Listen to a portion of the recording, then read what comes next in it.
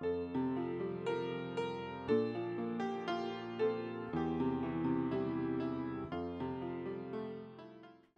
and peace to you, and welcome to Faith Lutheran Church. My name is Candace Wassell. I'm the pastor here at Faith. It is such a joy to have you visit with us. You are welcome, so welcome in every part of Faith's community. You are welcome to join us in person at worship on Sundays. You're welcome to visit us online. You're welcome in our mission and our fellowship, and most important, you are welcome at the Lord's table. Holy Gospel according to St. John, the first chapter. Glory to you, O Lord. John the Baptist saw Jesus coming toward him and declared, "Here is the Lamb of God who takes away the sin of the world. This is he of whom I said, 'After me comes a man who ranks ahead of me, because he was before me.' I myself did not know him, but I came baptizing with water for this reason, that he might be revealed to Israel." And John testified, "I saw the Spirit descending from heaven like a dove, and it remained on him. I myself did not know him, but the one who sent me to baptize with water said to me, 'He on whom you see the Spirit descend and remain is the one who baptizes with the Holy Spirit.' And I myself have seen and have testified that this is the Son of God." The next day, John again was standing with two of his disciples, and as he watched Jesus walk by, he exclaimed, "Look, here is the Lamb of God." The two disciples heard him say this, and they followed Jesus. When Jesus turned and saw them following, he said to them, "What are you looking for?" They said to him, "Rabbi," which translated means teacher, "where are you staying?" He said to them, "Come and see." They came and saw where he was staying, and they remained with him that day. It was about 4:00 in the afternoon. One of the two who heard John speak and followed him was Andrew, Simon Peter's brother. He first found his brother Simon and said to him, "We have found the Messiah," which is translated anointed. He brought Simon to Jesus, who looked at him and said, "You are Simon, son of John. You are to be called Cephas," which is translated Peter. The Gospel of the Lord. Praise to you, O Christ. You may be seated.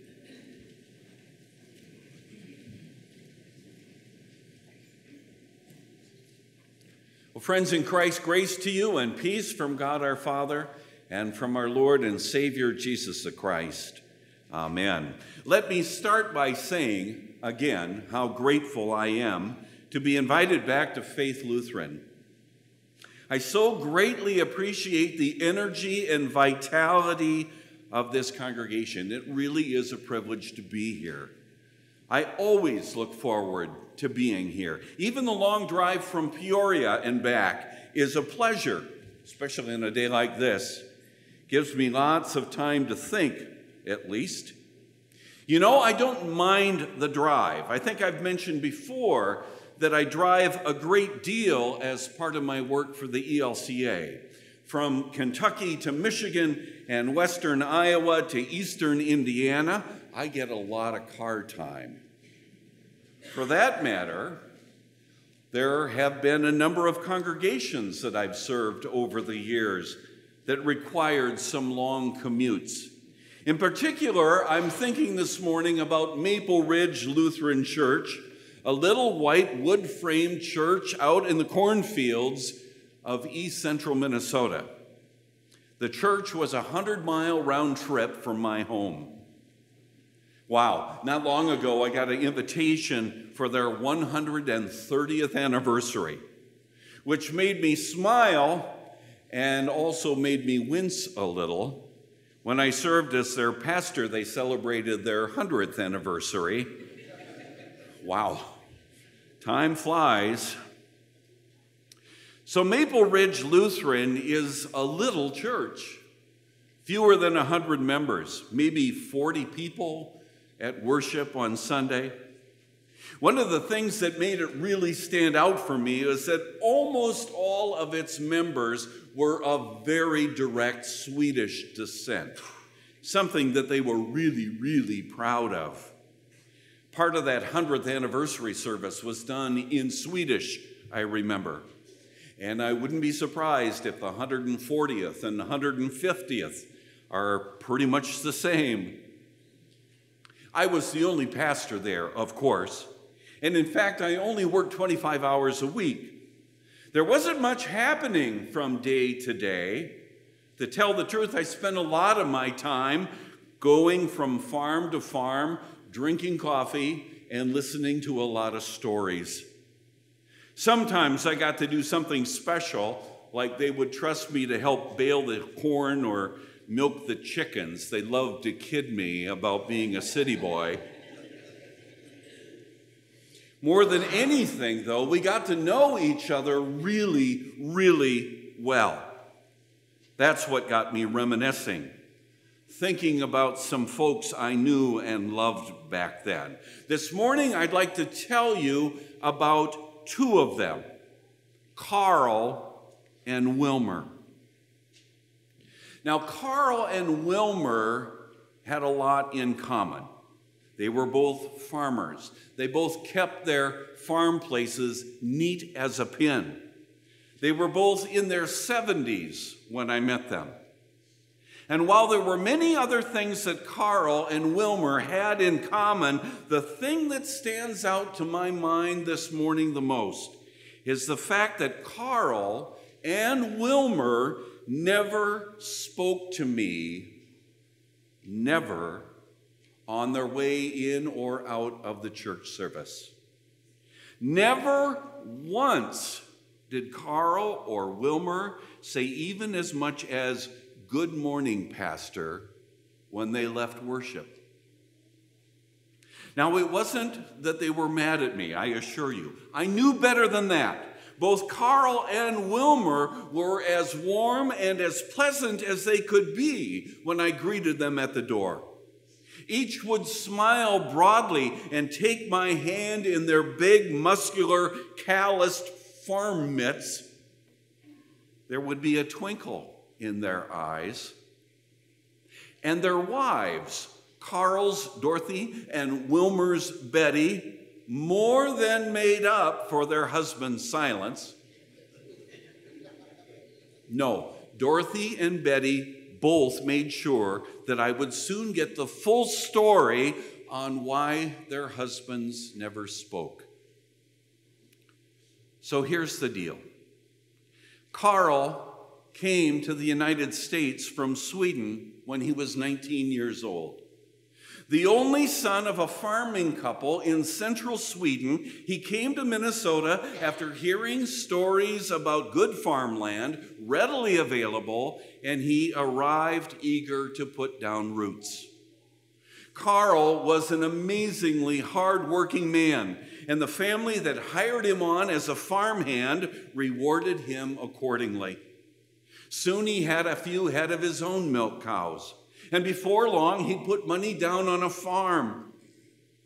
He met his wife, Dorothy, shortly after her first husband died. At the time they married, he was 40, she was 39. Together they had 2 children, long since grown up and moved to the big city by the time I met them. Now, Carl and Dorothy had a beautiful farm. The pride that Carl felt about making it in the new country was evident everywhere you looked. Tractors and other machinery, very spotlessly clean and lined up along the fence.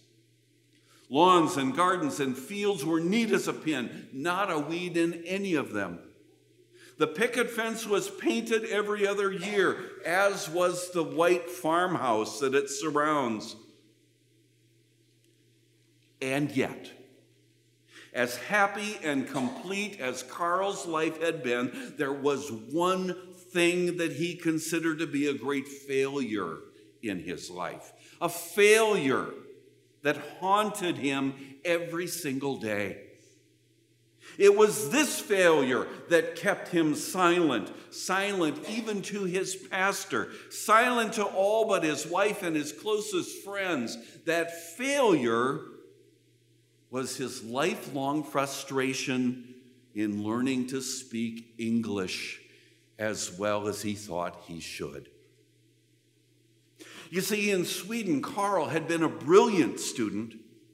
His wife, Dorothy, told me of his achievements, how he had been in theater in high school, how he had given the valedictorian speech at his graduation, how he was widely known as an articulate and gifted speaker, even as a teenager. But then, without knowing scarcely a word of English, he moved to America. And this poet of a man found himself unable to articulate even his most fundamental need. Oh, of course he can speak English, Dorothy told me. And of course he knows English every bit as well as you and I do. He's just so terribly self-conscious of his language skills that I can't get him to open his mouth and talk. You know, while Carl never spoke to me, I did hear his voice once. It was at that big 100th anniversary service. One of the hymns we sang was in Swedish. And even from my seat up in the front of the church, I knew there was a new voice there, a deep, rich voice that sang so earnestly, Tryggare kan ingen vara, ens Gud lilla barnaskara. Children of the Heavenly Father, safely in his bosom gather. It was Carl's voice, Carl's beautiful voice, freed at last by his native language to soar up to heaven in praise. Wilmer, on the other hand, didn't speak for an entirely different reason. A year before I arrived at Maple Ridge Lutheran, Wilmer had been rushed to the hospital, his body paralyzed by a terrible stroke. The family was gathered from the news from the doctor. They feared the worst. Yes, he may yet die, they heard. But even if he survives, there's no telling what kind of life he'll have. I don't know how many people told me in the 2 years I was at Maple Ridge, "Oh, Pastor, you didn't know Wilmer before. You just wouldn't believe how he's changed." The old Wilmer was a talker, they'd say. The old Wilmer was a joker. That man had more stories than anyone, they'd say. And then they'd suddenly look very sad as they thought about the Wilmer that they knew since the stroke. Yes, Wilmer had survived that stroke. He even recovered much of the use of his legs and his right arm. But his speech, it never came back. He would try to speak. Oh, he would struggle and struggle just to say hello or goodbye until finally, with a look of pain in his eyes, of pain and frustration, he'd simply squeeze my hand and force a smile and turn away. And so it was to be. Wilmer silenced by his medical condition, and Carl silenced by his fear, his self-consciousness. So I want to ask you this morning, which of these two stories is the more tragic? I got to tell you that from my point of view, there is no question that Wilmer should lose his voice as he neared the end of his life is certainly tragic, but how much more so that Carl should choose early on to refrain from using his. In our gospel reading for today from St. John, Jesus is gearing up for his public ministry. In the first part of our reading, he was baptized in the Jordan River. The very next day, John tells us, Jesus begins recruiting his team. Next week, you'll hear a challenge to these simple fishermen. We'll save that for next week. But all of the gospel readings that we have in this Epiphany season point to one clear and simple fact. Being a follower of Jesus is not for the faint of heart. Being a follower of Jesus isn't for the timid or the meek. In fact, being a follower of Jesus takes some confidence, some boldness, some willingness to speak up. Here's the truth, friends. The very mission of Jesus Christ in this world depends on his followers being willing to use their voices. As disciples of Jesus, we too, you and I, no less than those first disciples, are called to share the good news that God has placed in our hearts.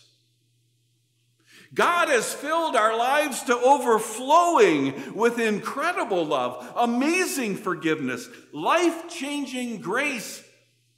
And God has asked that we say thanks by opening our mouths and letting them be the instruments by which the Holy Spirit can declare what a wonderful God we have.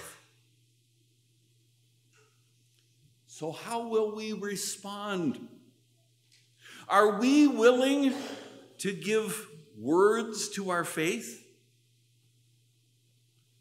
Or have we, like Wilmer, somehow already lost our ability to speak on Christ's behalf, paralyzed by fear, frozen by long force of habit, unable to break free from our silence because of years of neglecting our voices?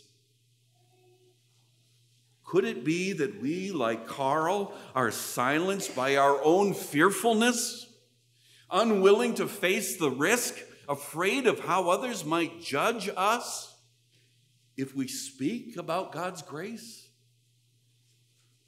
Friends, I get this. I know it's not easy for us mild-mannered, humble, reserved, and quiet Lutherans to talk about our faith, to talk about Jesus. I get that. But you know what? You don't have to stand on the street corner on a soapbox with a bullhorn to be faithful in our calling to be a witness to Jesus. Here's a game you can play, if you let me invite you. Everybody likes a game, right? How about if we challenge ourselves, friends? How many times can you work something related to Faith Lutheran into your conversations in the coming week? It doesn't have to be a testimonial, your personal treatise on the apostles versus the Nicene Creed. It can be as simple as acknowledging that you go to church, dropping that little fact into conversation. Just the fact that you go to church has become a countercultural thing these days. Or how about when on Facebook something comes out of church, all it takes is a click to share it. No comment necessary. A click. Drop a reference to your church in your conversation and let the Holy Spirit take it from there. Just see if something doesn't come of it. And if there's a spark of interest, friends, the tiniest flash of curiosity, just say like the disciples did. Come and see. Come and see for yourself what this Jesus is about. Come and see what forgiveness, grace, love all look like. Come and experience a warm welcome and caring friends. Come and see. Friends, we are called anew every day to be the church, to live as Christ intends, and to be the Spirit's instrument in declaring God's goodness and grace to those around us. I just got to believe that when we keep our eyes open for opportunities to use our words, to use our voices, you know what? We're going to find them. Jesus is counting on us. How will we respond? May God bless us as we speak up for Jesus' sake. Amen.